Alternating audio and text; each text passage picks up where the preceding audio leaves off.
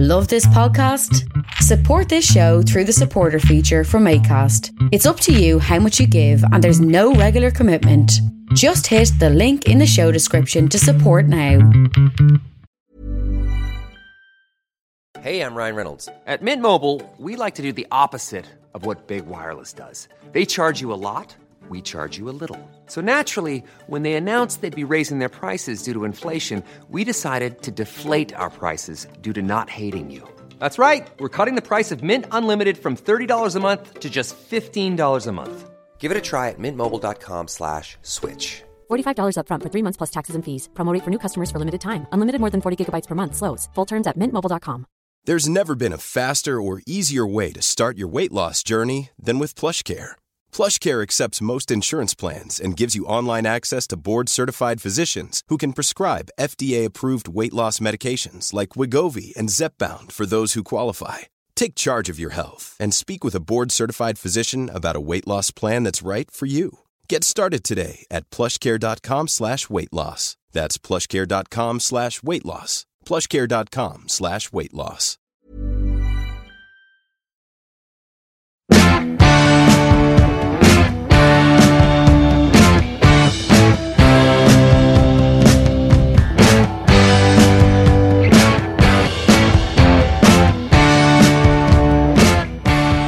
Parquet Courts are a fantastic and prolific rock and roll band currently based in New York City. Since 2011, Parquet Courts have released a number of EPs and singles and 7 albums, including 2018's explosive and daring record, Wide Awake, which was produced by Danger Mouse. Wide Awake is out via Rough Trade Records and will bring Parquet Courts to cities around the world on an extensive tour. Primary lyricists, singers, and guitarists Andrew Savage and Austin Brown made time to discuss Parquet Courts and Wide Awake with me recently in a rather extensive and wide-ranging conversation over the communication platform known as Skype.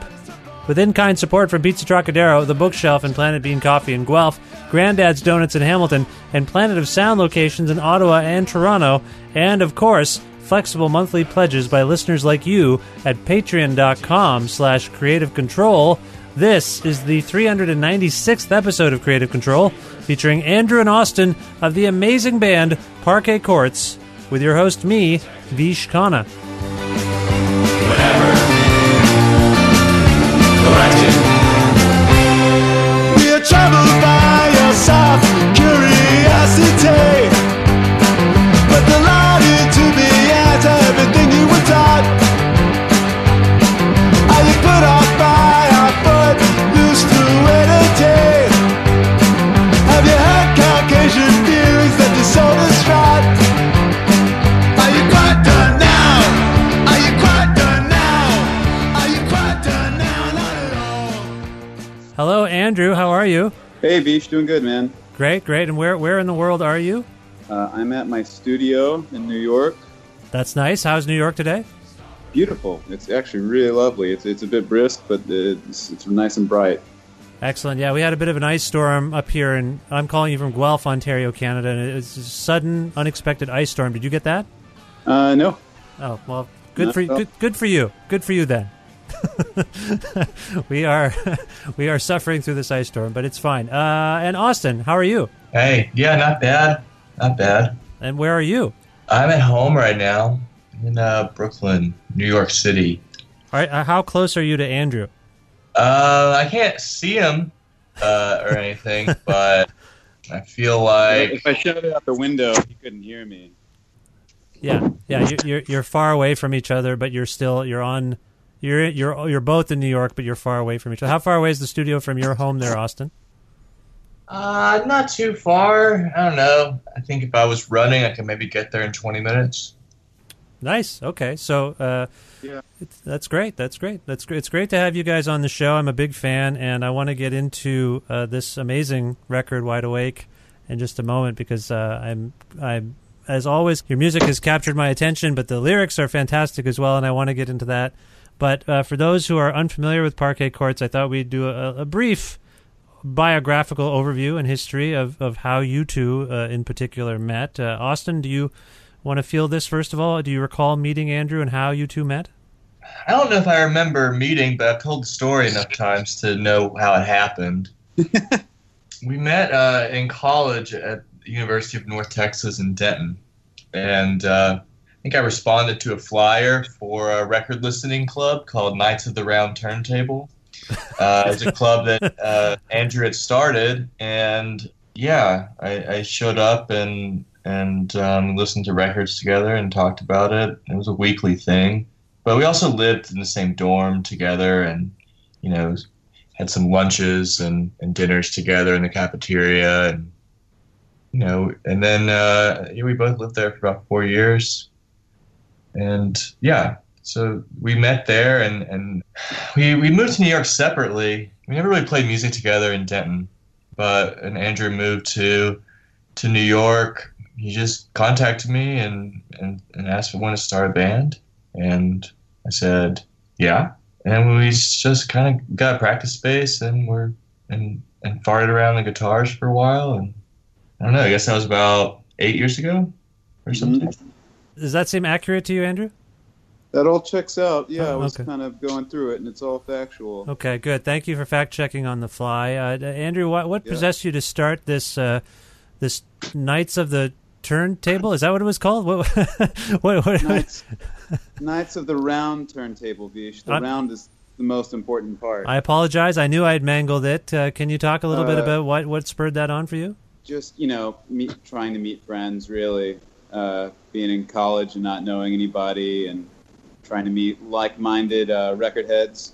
Okay. Now, that college, I was in Denton for a night once on a tour, and I recall local people telling me that the college there was pretty, music-focused on some level. I seem to recall some mention of Dave Brubeck being involved in the school or something. Is any of that check out?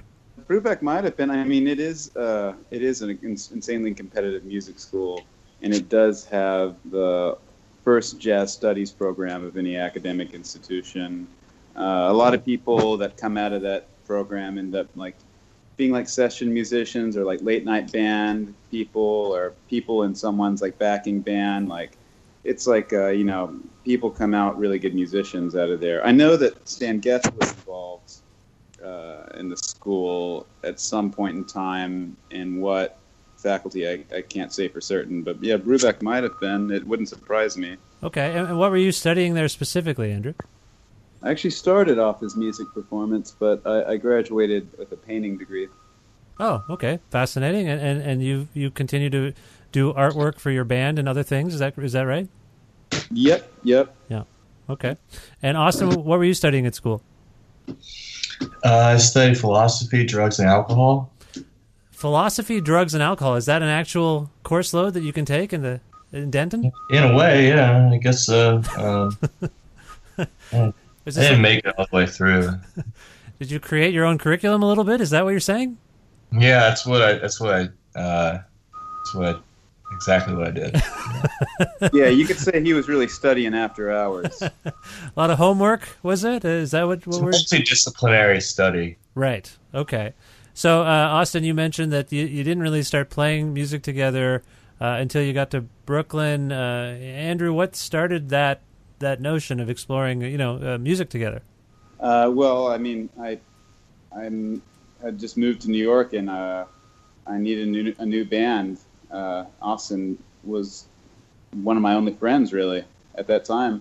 Was there a particular reason you moved to New York? Not really. Just something new. There was no person, no people. You knew Austin was there. That's about it. Well, no. I mean, I did have a good amount of friends there, but friends that played music, that wanted to do a band. Austin and I had already been talking about doing a band anyway before I moved there, in preparation for me moving there. So I guess I moved to New York because I was on tour, going through there a few times, and it just seemed like. There are some people I liked there, but yeah, there was no really career choice behind it. Not for a job, not for a girlfriend. I guess maybe I wanted to live in a place a bit more challenging than Denton, Texas. Right. Okay, that's fair. Now, Austin, in terms of the Knights of the Round Turntable, were there commonalities? Who curated the music at these gatherings? First of all, I guess that should be my first question. Was that primarily Andrew? I think we all took turns, and each person was responsible each week for bringing a record. Yeah. Okay, and did you quickly discover you had shared sensibilities? Is that what happened? Yeah. I mean, the music wasn't, so it was pretty diverse. It was, all over the place. It was, hardcore, free jazz, pop music, hip hop. It really ran the gamut. So it was just any given week could be any different kind of music. So I guess, I found some commonalities there in that, we were just fans of music. Right. Now, Andrew, do you have any recollection of any specific records that Austin might have turned you on to when you had this record club? It's pretty hazy. I mean, this is a long time ago. Right. It was a lot of very, very nerdy people trying to make friends. Really, a lot of us didn't share common music tastes, but it was just for many of us, and I would include myself in this, it was our biggest social event of the week, to be, in the company of other people in relative silence. I can't remember. I remember records that I heard there. I can't remember who brought them. I can't really remember the records that I brought. It's been, at this point, we're talking 14 years ago. Okay, no, that's totally fair. Austin, I should ask you the same question. I understand it was hazy. It was a long time ago, but do you have any recollection of anything Andrew brought that you were like, oh, interesting. Who is this guy? Where did he find this stuff? I remember there was a Ornette Coleman record. There's a Jackson Pollock painting on the cover. Yeah, I think I remember listening to that, and like the first time I think I'd listened to like a free jazz record start to finish. And I guess that's when I kind of was, I don't know, I guess enlightened a little bit the kind of diversity of music taste in the room. I don't remember who brought that record, but maybe it was a jazz student. I don't know. Right. But okay. It was, I think Andrew's right. It was a long time ago, and I think the people went there to just kind of, listen to a record, and it wasn't necessarily about like what the music was. It was just kind of this organized conversation about music. Right. Okay. And I mean, it's heartening to hear that translated into a real friendship between you two. I mean, are you still in touch with other members of that crew, of that gathering? I think just one. I think everybody else has kind of fallen off. Well, that's sad. That's too bad. I guess. I've got a lot of friends. Okay, and then so you begin to collaborate together. Is it just you two initially that start to work together on songs together? Austin? Kind of. I mean, It was kind of like that. I just remember Sean being unavailable for the longest time. He did move right when the band started. He did move to San Francisco for a few months. So it kind of was me and Austin for a long time. And we were actually he was playing live in my band called Fergus and Geronimo that I was in. So we were already kind of hanging around each other a lot. And the first practice we ever did with a drummer was with Jarvis Tavernier from Woods. Okay. And then I think after that is when my brother joined us. But I do recall, again, this is also hazy, but I do recall me and Austin just playing guitar together, like for long swaths of time in the early days. Yeah. Okay. And Austin, is there a reason why things are so hazy? Is there anything that we need to know in terms of why things are so hazy in the memory banks? Is it just time? Hey man, it's none of your business. Well, I'm following up on your studies. I know you have this degree that's very unique and it's multidisciplinary. I'm just curious. Yeah, it's classified information. Classified information, that is fair. That is the state we live in now. Lots of classified information, misinformation. I appreciate you just setting the record straight, so to speak, a little bit. Not really, but kind of. Yeah, I can say what I can say. What can I say? That's all I can say. All right. Well, it's a remarkable trajectory for the band, and I want to begin talking about this record, Wide Awake, because, as I say, I'm always in love with the music you guys make, and in this particular case, because we're speaking, I really delved into the songs a bit more closely than maybe I have in the past, and I'm really struck by the lyrics here. And I want to begin with the title, Wide Awake. Andrew, this is it's an interesting title given the times we live in, and then as people get through go through the songs, it might resonate with them more. What does the title Wide Awake connote for you at this point in time? Well, I guess that that one is paying attention. That one's switched on. It's kind of like saying bragging about being switched on. You get it. You're with it. You're wide awake. Everything's so clear. And is this in any way a corollary to being woke, so to speak? Sure. Yeah. There's a bit. People like to kind of brag about how woke they are these days, don't they? It is a bit tongue in cheek in that regard, I suppose, but also, it is kind of, supposed to reflect the actual kind of euphoric sensation of suddenly getting it all, Right, exactly, right. And Austin, do you have thoughts on this notion of being wide awake? Yeah, I think Andrew said it. Really, it's a pretty straightforward concept, I think. Austin, do you feel like it was a reaction to anything in particular that's going on right now? Is it a reaction to socio-political concerns, or is there something that is this something that arose out of conversations you might have had in the band or anything like that? Yeah, I guess it's really impossible not to react to the socio-political climate, or however you want to call it. Just the way the world is kind of filled with darkness and anger and really hatefulness, I think.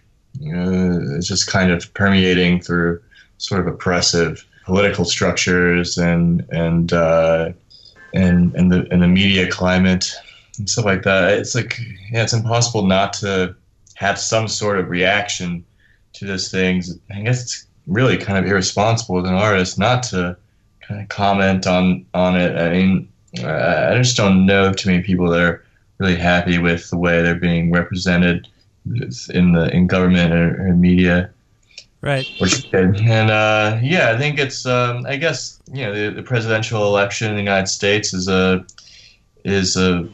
real catalyst for a lot of these feelings, and people are causing people to re-examine how exactly we got to this point, and what went wrong, and I guess Wide Awake is about sort of waking up to this present moment and being aware of what's happening. Andrew, I want to follow up on something you said there, and it follows from what Austin was talking about a little bit too, in terms of this potential for role playing in this movement of being awake or awoke. There's a lyrical part in Total Football that I want to just read. I want to read for people if they haven't heard the song yet. Swapping parts and roles is not acting, but rather emancipation from expectation. Collectivism and autonomy are not mutually exclusive. Those who find discomfort in your goals of liberation will be issued no apology. Fuck Tom Brady. Now, it just struck me that is a few remarkable turns of phrase. Andrew, could you speak to where that section came from exactly? Well, I guess it's supposed to kind of, the song is supposed to sort of be like this, a bit like a manifesto. It's got that kind of bold and declarative language, with each line emphasizing, the larger ideology. The song Total Football comes from a sports theory, association football theory called Total Football, which is basically stating that any player on the field can do any position, do any role. So that kind of, to me, was a good starting point to write a song that was broadly about the duality of collectivity and individuality.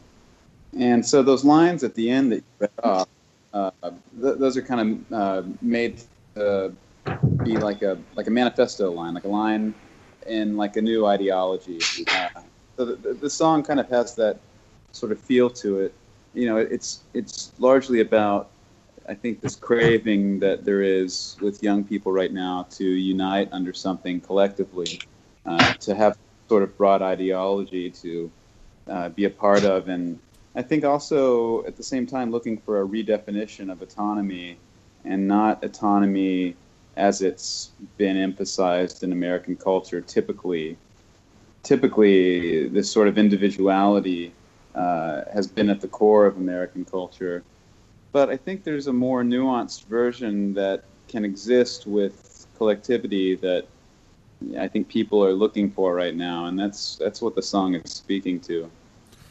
So, can you elaborate upon what you think that nuanced version of autonomy within a collective consists of exactly, though? I mean, I know you're putting these ideas out in a song, and I know you're not. I mean, maybe that's enough, but I'm just curious since you bring it up.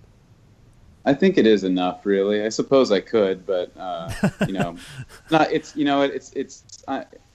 I guess it's not my job to. I wrote the song, and I think the second half of the bargain is for the listener to interpret it and apply it to their lives. Okay, no, that's fair. I do want to ask about football. Maybe, I don't know, Austin, do you follow sports much, by the way? Yeah, these days I'm a big soccer fan, but I've been kind of going in and out of different games. But yeah, really obsessed with soccer at the moment. Now, soccer, for those who don't know, is England's version of football. Yeah, something like that. Sure. Well, I mean, they call soccer football there. They do. You know, and it's weird because they actually came up with the word soccer. It's what the game was called when it first started. So then why do they call it football? I mean, it is really a foot and a ball. There's no. I mean, football as we know it really should be called handball. But then I don't know what you'd call handball. Actually. No, that doesn't make sense because football, as we know it in America and Canada, it is a bit of a hand and a foot. It's both. Yeah, it's an oblong ball. Right? That's right. And it's all ball, really. It should be all the body parts really are involved. But you like soccer, you're saying?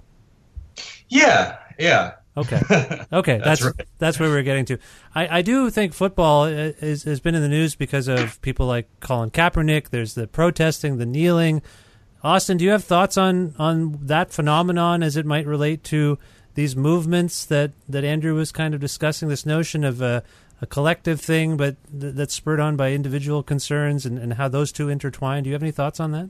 Yeah, sure. I mean, I think it's really indicative of just the culture that we're living in right now, where everyone is feeling moved to protest no matter what their profession might be. Like, I think professional sports is conveniently tried to push itself into like a non-political kind of entertainment realm. And I think Colin Kaepernick did a really brave thing by drawing attention to a really pressing issue in our country, police brutality and violence against Black people. And I think that it was a immensely successful protest as far as a peaceful protest can go. I mean, it gets people who are apolitical or people that prefer not to engage in political conversations. It gets them thinking about what he's doing. And, obviously there is a backlash against that, and he lost his job because of that. But I think that he took responsibility and started a conversation. And I think that it's really important that people can feel inspired by that. Well, I have to say I was a little surprised to see football politicized the way it was. Like, it's gotten to the point where when the Patriots make it to the Super Bowl, people are rooting against them along political lines, because of Belichick and Brady, their past support for the President Donald Trump. And, I mean, Andrew, I must ask, I kind of alluded to it. I know you don't want to elaborate too much on the lyrics, and that's fair, but why fuck Tom Brady at the end of Total Football? Well, I guess I should point out that the chief football that's being talked about in the song is soccer. That's right. Yeah, that's right. It does say fuck Tom Brady.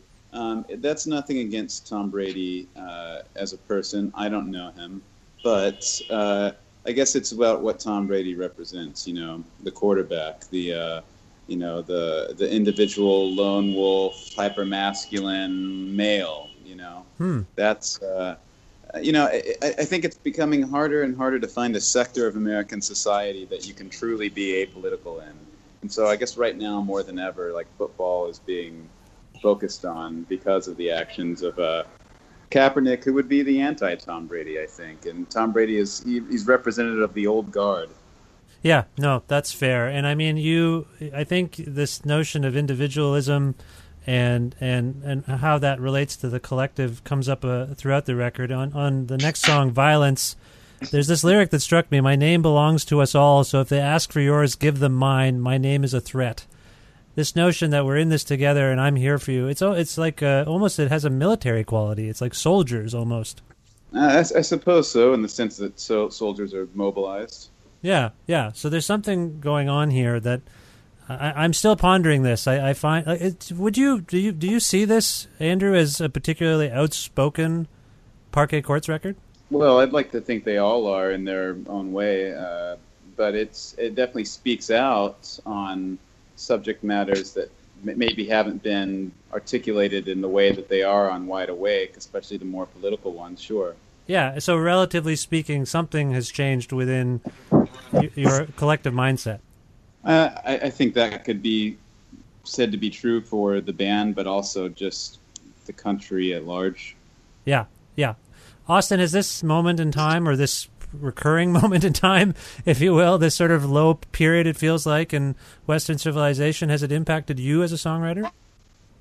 Yeah, I mean, I guess so. It's hard for it not to impact you. I think that there's the few songs of mine that ended up on the record tend to be more introspective, but I mean, I feel like it's all kind of under the umbrella of this of the current moment. Well, don't you feel that we've all become a little more introspective because of how doom-laden daily life seems at the moment? I mean, does that register with you, Austin? Yeah, I would say that. I mean, I think it's kind of ties in with the album title, Wide Awake. I think that this is presently a cultural awakening, and it's a moment where people can look around at each other and their society, but also themselves and how they impact the world and how they impact the people around them, and what they're doing now to change things or to keep the things, to preserve the things that they want to preserve, and what maybe they've done in the past that could have contributed to the things we have now, negative or positive. And I think that's all part of it. I think that's part of a cultural awakening. Is not only pointing the finger outside at people and blaming other people and being angry at other people, but also kind of looking inward and thinking, where do I fit in all of this? Well, one of the things I'm struck by on the record is this tension between mobilization and efficacy and futility. I mean, on the song Violence, there's this sort of matter-of-fact chorus, a cause and effect, a rejoice or regret, violence is daily life. On Before the Water Gets Too High, there's this passage, if the clock strikes midnight, then what becomes of our demonstrations? To which fate have these gatherings fell? It's like we're doing things, we're aware that we need to be doing things, but what is this really accomplishing? Andrew, are you... Ryan Reynolds here from Mint Mobile. With the price of just about everything going up during inflation, we thought we'd bring our prices down. So to help us, we brought in a reverse auctioneer, which is apparently a thing. Mint Mobile Unlimited Premium Wireless. How to get 30, 30, bit to get 30, bit to get 20, 20, 20, bit to get 20, 20, bit to get 15, 15, 15, 15, just $15 a month? Sold! Give it a try at mintmobile.com/switch. $45 up front for 3 months plus taxes and fees. Promo rate for new customers for limited time. Unlimited more than 40 gigabytes per month. Slows full terms at mintmobile.com. Ready to start talking to your kids about financial literacy? Meet Greenlight, the debit card and money app that teaches kids and teens how to earn, save, spend wisely, and invest with your guardrails in place. Parents can send instant money transfers, automate allowance, and more. Plus, keep an eye on spending with real-time notifications. Join more than 6 million parents and kids building healthy financial habits together on Greenlight. Get your first month free at greenlight.com/ACAST. That's greenlight.com/ACAST. Sensitive to that tension? Is that futility, though? I don't think that's futility. The operative word being if that happens, and it's before the water gets too high. So there is, I guess, just within the title, there is a small gap for optimism in there. I don't really see either of those things as futility. Okay, that's fair. You see them more as a further mobilization, optimism, strength, actually, positions of strength? Well, I mean, to say that violence is daily life isn't saying that you're comfortable with it. It's not saying that you've given up on change, but I think it's being matter of fact. It's frank. Violence is daily life in America. A promise, a pact the world never kept. I mean, there's anger there. There's sort of a resolve to change something, I think. Mm-hmm. And that's what you're speaking to, this notion of, the optimism or the hope for change that is part of these movements. You that resonates with you. Of course, yeah. You have to have optimism. Yeah. So I'm not really interested in writing songs that are particularly pessimistic at the moment. I mean, that seems fair. I mean, do you have your down days as a human being, observing everything that's going on? Sure, but of course I do. But I did want to be more constructive when expressing anger on this record, because it is a sensitive moment, and I don't think any of the anger expressed on this record is non-constructive, except for maybe In and Out of Patience, but that is kind of a song about petty grievances. Any particular petty grievance? That seems just to be about the horde of people that surround us every day on some level. Just the grind of living. Is that right? Kind of, yeah. Yeah. Okay. Was there any particular moment that sparked this decision to, or sorry, what I should say actually is, have you in the past succumbed to anger in your songwriting? Was this record a reaction to, and maybe an evolution in your ability to convey thoughts in your songs without resorting to anger strictly? Well, yes. I think after all, it is rock and roll. I mean, yeah, there's anger on every record, really. Yeah. And it takes different forms. The idea in Parquet Courts is to, make a record that's unlike any of the other records, and to keep moving forward. And, that's, I think, done just as much sonically as it is conceptually. As a songwriter, I want to be able to be versatile and not, just have one trick, basically. So, I'm conscious of what I'm going to write about and how I want to do it. Yeah, that's fair. Austin, I want to ask about, speaking of sonics, the gang vocals in Parquet Courts always intrigue me, because there's a very specific approach to them. And maybe it's something you don't think about too much, but it occurred to me on this record that gang vocals are always something that are a bit of a hallmark for your band. Do you have any insight as to your approach to yelling certain things together? You mean technically how it's done? Or? Well, technically, and just as an approach, as an emphatic aspect of a song, because it's always kind of fun. In this case, the things you're yelling together or saying together aren't always, light and fun, but there's something about a gang vocal that there's a triumphant aspect to it, even when you're singing about something dark. So I was just curious about, not necessarily technically, but maybe even just as a decision.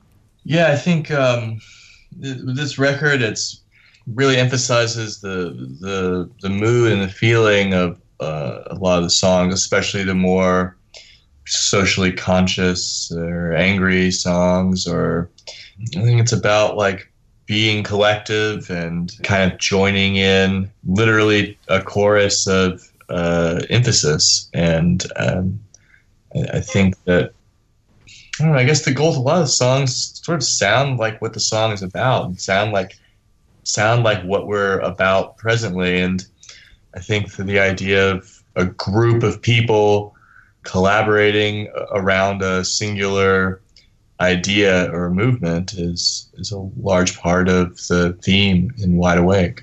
And the gang vocals really emphasize that. Yeah. Andrew, do you have any further thoughts on that, on these gang vocals? That's basically it. Our voices unified together. Yeah. So there's a humanistic aspect to the record, obviously, but I also feel that there's an exploration about sort of our robotic world a little bit. When I think of a song like Normalization, which wonders, do I pass the Turing test? I mean, Austin, you have a song here called Back to Earth. There's kind of this alien notion going on, I think, throughout this record, too, because we are these cyborgs now, I think. Is that something you were interested in exploring, Andrew? Not really. No, I wasn't really thinking of that, but that doesn't mean, doesn't mean that it's incorrect. Normalization is, for me, kind of chiefly about deciding what you consider an acceptable level of normalcy in your reality, and what degree of outrageous change can you take? But in a reality that's sort of viewed through telephones and computers, are you conscious of that yourself as a person? Like, oh my God, like everything I do as a human interaction is mediated by machines, or a lot of what I do. Even now, as we're speaking, we are mediated. We're having a human conversation, but we are often mediated by technology. Does that concern you? Does that interest you in any way? Yeah, it does concern me. It's kind of the reason why I live my life a certain way. I mean, I do have technology products, but I don't really do the social media thing. I don't have a smartphone. So yeah, I mean, it's on my mind. I think that there's the pros and cons to it, but mostly I'm just kind of scared of it. Yeah, I think it's played a role in the kind of mobilization that you're writing about, don't you think? I bet so. I mean, it seems like a lot of ideas are spread that way now. Yeah. And Austin, my understanding is you're kind of the resident hip-hop expert in the group. Is that right? Yeah, sure. I mean, we all like hip-hop. I guess I've been known mostly for kind of my evangelism of Houston rap music, which I've been kind of at for a while. What about someone like Kool Keith? I was listening to Back to Earth and I thought of Kool Keith for some reason. Huh? Yeah. That's interesting. I can hear that. Yeah. Dr. Octagon, Black Elvis kind of stuff. Yeah, I kind of was hearing like Dr. Dre a little bit. There's a Dr. Dre part, I think, in Violence. That's what I thought. There's like a breakdown. Sure. Yeah. There's that too. Yeah. Yeah. I think that kind of stuff sort of creeps in interesting ways, and I'm always tempted to go maybe a little bit further than is appropriate or that sounds good, and so I kind of like to, whenever I'm writing music for a song and it starts sounding kind of hip hop, then I like to take it to kind of an absurd level and then dial it back a little bit, to taste. But yeah, I think like that kind of stuff is those references are really fun to play around with. It's like definitely like a distinct flavor and can be really interesting when used appropriately. Well, yeah, and I bring it up as a segue out of our conversation about machines and robotics, because hip-hop is an electronic musical form ostensibly, so it seemed like it does give your music a little flavor, and it kind of distinguishes some of the songs that are more, for lack of a better term, punk rock, indie rock, whatever, and then you have these flourishes that give it a kind of technological aspect too. It's one of the joys of listening to your band. Yeah, I guess I don't know how much I buy into the distinction between like human music and like machine or technology kind of as like a distinguishing factor, because for me they're just tools, and when you use them the right way, it sounds human and it sounds like music. And whenever you misuse the tools and let the tools do too much of the work, then yeah, it sounds contrived and inhuman and more like mechanical. But I think like just to use those kinds of tools just like we're using, Skype or the internet or whatever to have this conversation, it's still a human conversation, just like using, electronic instruments in music doesn't necessarily make it like machine music.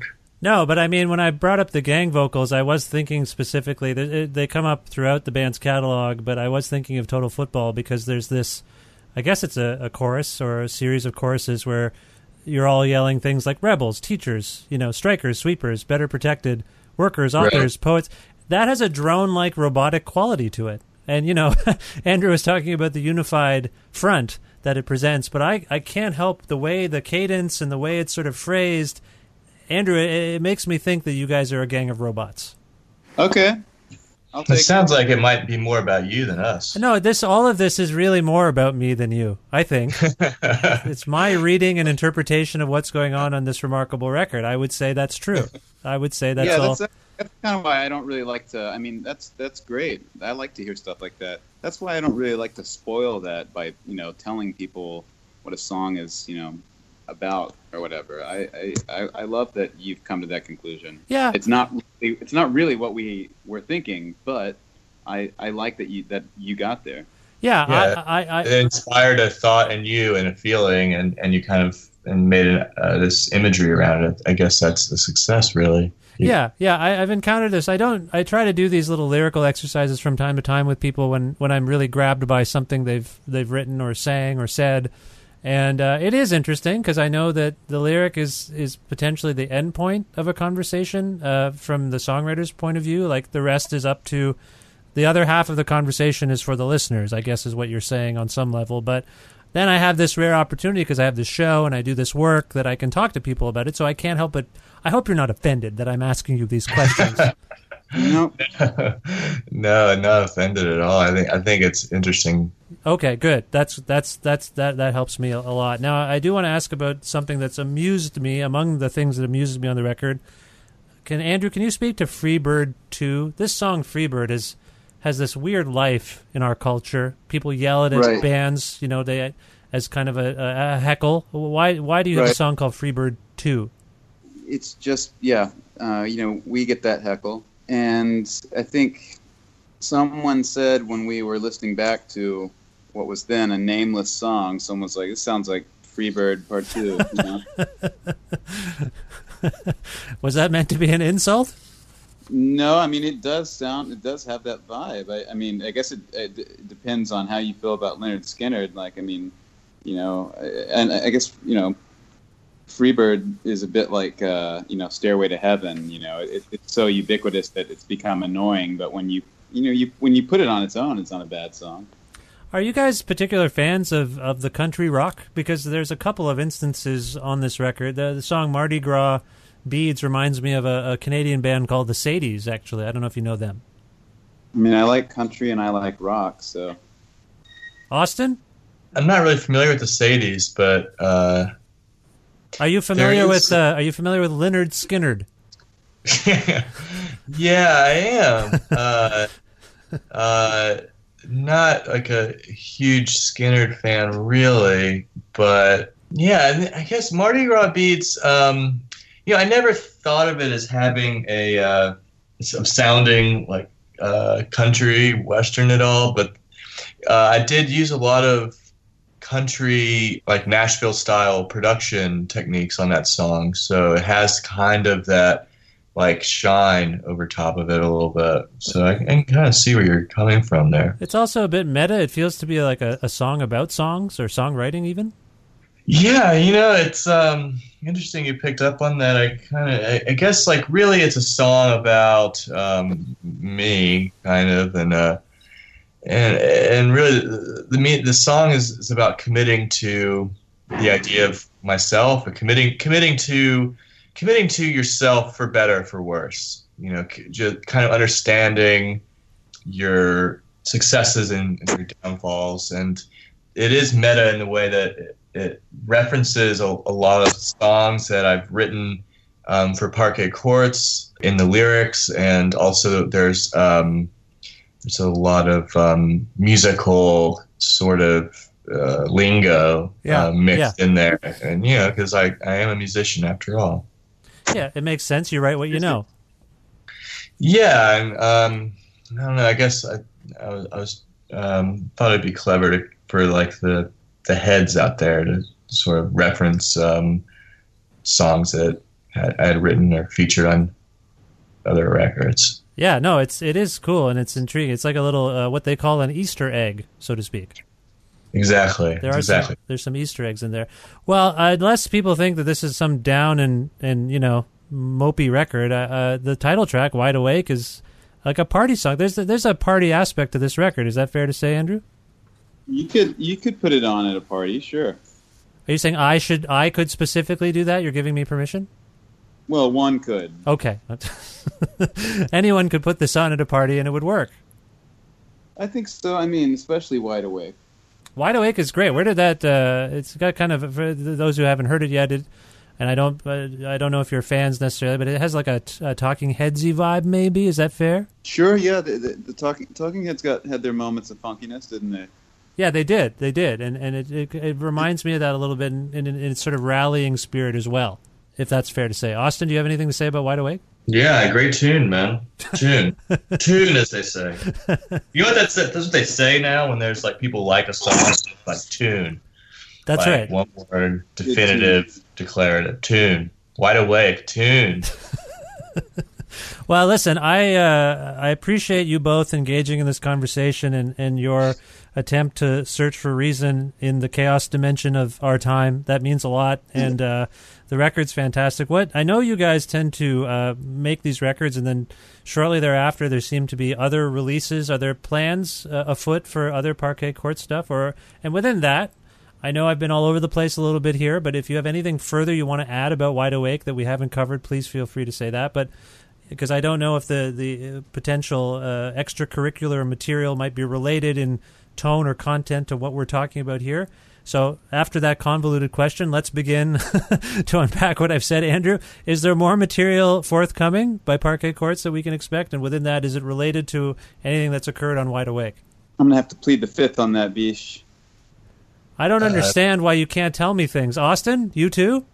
I will tell you what should be already popular knowledge now is that we've got a 7-inch for Mardi Gras Beads coming out on Record Store Day. Okay. With an unreleased B-side track called Seems Kind of Silly. So new song there on the B-side. That's for Record Store Day. Okay. So okay. You can that'll be our next physical release. Yeah. Andrew, your band is really generously prolific, I would say. Is there any particular artist that has inspired that notion within you to just have all of these things for your fans and to continue to just make as much music as possible? Sure. Yeah. I guess I like bands with a lot of material and kind of have these long careers. Like, I like bands like The Fall, bands like Sparks or Sonic Youth, or I guess even Beastie Boys.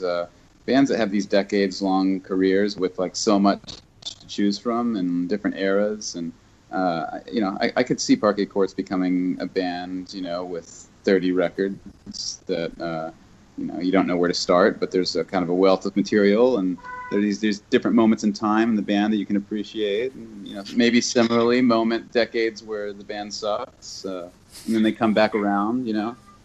Is there a certain urgency within you to do as much as you can with this band while you can? Like, I think of this song In and Out of Patience, and I can't help but interpret it, because that's what I've been doing today. I can't help but interpret it being a rather personal admission about your relationship to patience. But do you think that sense of urgency is kind of translated into being as prolific as possible and being as creative as possible with this group of people while you can? I'm the kind of guy who has a hard time just really sitting still. At the moment, working on packaging for a few different upcoming like auxiliary releases on Parquet Courts, and then working on a Total Football zine, and music and visual art as well. I just I just someone who likes to keep going on things. And then as a band, we tend to, write at the pace of our own inspiration and not for any cycle around a record. So, songs come when they do.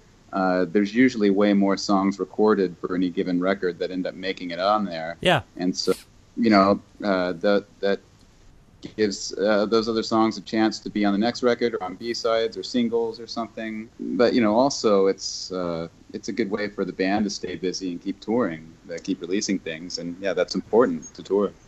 Austin, is there any part of you that wishes Andrew would just sort of slow down a little bit? Just calm down a little? Hey, man, it's not even worth thinking about. Can't stop this guy. Okay, well, it's amazing. It's an amazing body of work already, and like I say, this record's fantastic. Where can people learn more about Parquet Courts? It's a little bit mysterious, I find, the band, a little bit mysterious, even though I mentioned the Spirit of Generosity, still mystery. Where should we send people to learn more about the band and the new record? Austin? Good. Andrew? Sorry. I was going to say go to roughtraderecords.com. I'm sure there's some sort of section on the website that tells people what to do.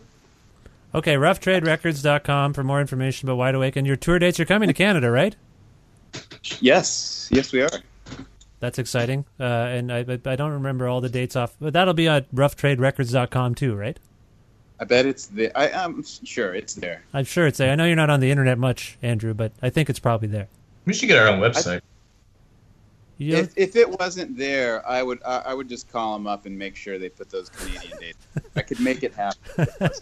Okay, well, Rough Trade. I've got that kind of cloud over there. Is there one song that we can play for people to go out on here from this record? Who should pick? Who wants to pick? Why don't you decide amongst yourselves who's going to pick, and maybe we can come to some consensus. Right. With a song to send this interview out on. That's maybe what the last song on the record. Tenderness, I believe, is the song you're referring to? No, is it? Yeah. Tenderness. Okay. Why did you pick the last record? And it's the last song of this interview, I guess. Yeah. Okay. So it's just there's a finality to Tenderness. Sure. Okay. Yes. All right. This is Tenderness by Parquet Courts. Andrew, Austin, this was a huge pleasure for me to speak with you. As I say, I'm a fan. Thank you for this, and best of luck with everything going forward. All right. Thank you, Vish. Thank you very much. Have a good one.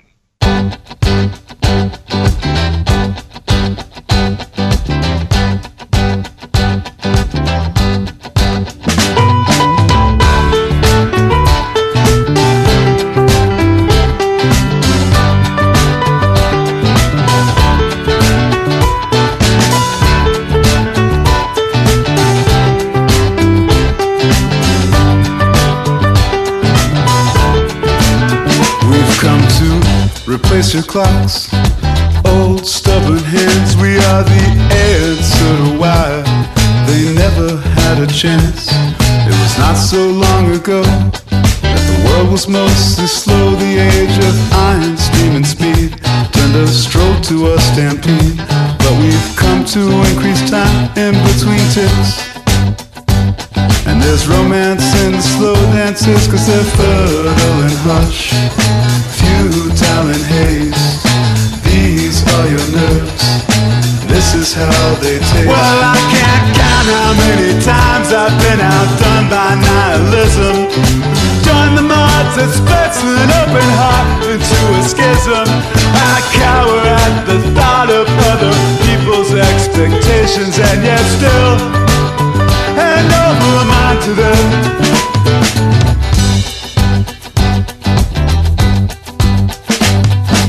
Travel where you are.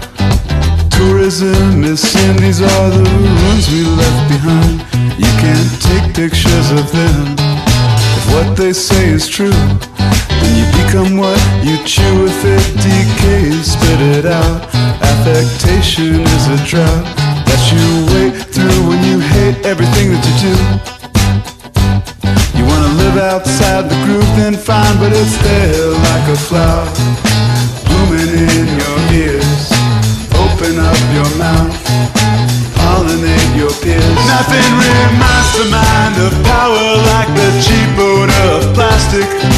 Leaking fumes, we crave, consume the rush. It feels fantastic, like power turns to mold, like a junkie goes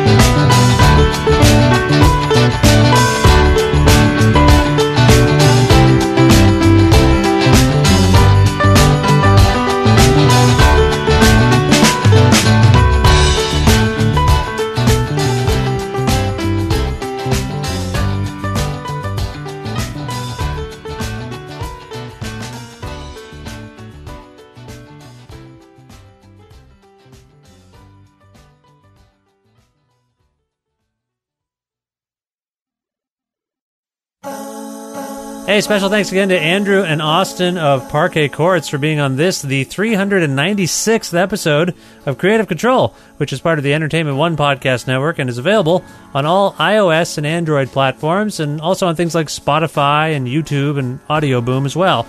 If you can't find an episode of the show that you're looking for, or if you want to learn more about me and sign up for my regularly scheduled newsletter, please visit my website, vishkhanna.com. That's VISHKHANNA.com. You can like Creative Control on Facebook, follow us on Twitter at VishCreative, or follow me at vishkhanna. You can also listen to a radio show version of Creative Control on Wednesdays at noon Eastern Standard Time, around the world at CFRU.ca, or on an actual radio at 93.3 FM if you're in or near Guelph. Also, thanks again to all of you who have been going to patreon.com/Creative Control and making flexible monthly donations to keep the podcast going. It is very much appreciated, and I really can't thank you enough. Just had a pledge from a fellow in Boston, Massachusetts. Thank you, fellow in Boston, Massachusetts, for making this pledge. I don't want to, spoil anything. I don't want to out you by name, but I thank you very much for your pledge, and thanks to everyone else. Again, if you haven't done so already, patreon.com/Creative Control. Consider pledging to the show to keep it running. I'd like to take a second to thank all the people who support the show with in-kind sponsorships and other kinds of support. Thanks to the Entertainment One crew and the CFRU crew for their support of the show. Thanks to my pal Jim Guthrie. He lets me use the instrumental version of his song The Rest Is Yet to Come to end the show each week. I'd like to thank you, of course, for listening to the show and telling people about the show and hopefully giving it nice ratings and reviews and all that stuff. That means a lot. And that's it. That's all I have to say. I appreciate your support, and I hope you'll continue to listen to the show. And if you're new to the show, welcome. There's been 395 other episodes of the show. Dig in. Let me know what you think. And I will talk to you very soon. Bye for now.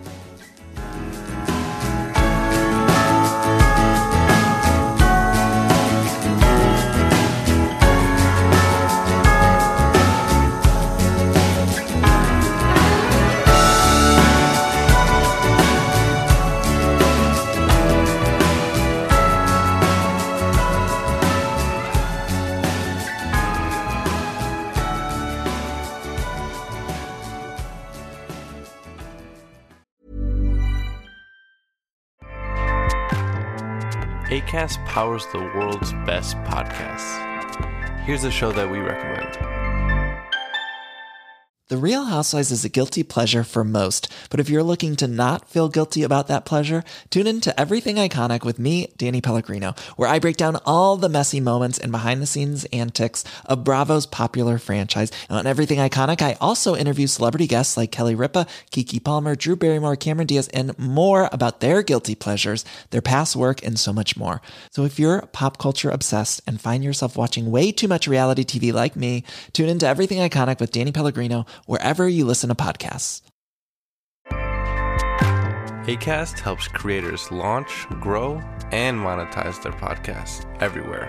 Acast.com.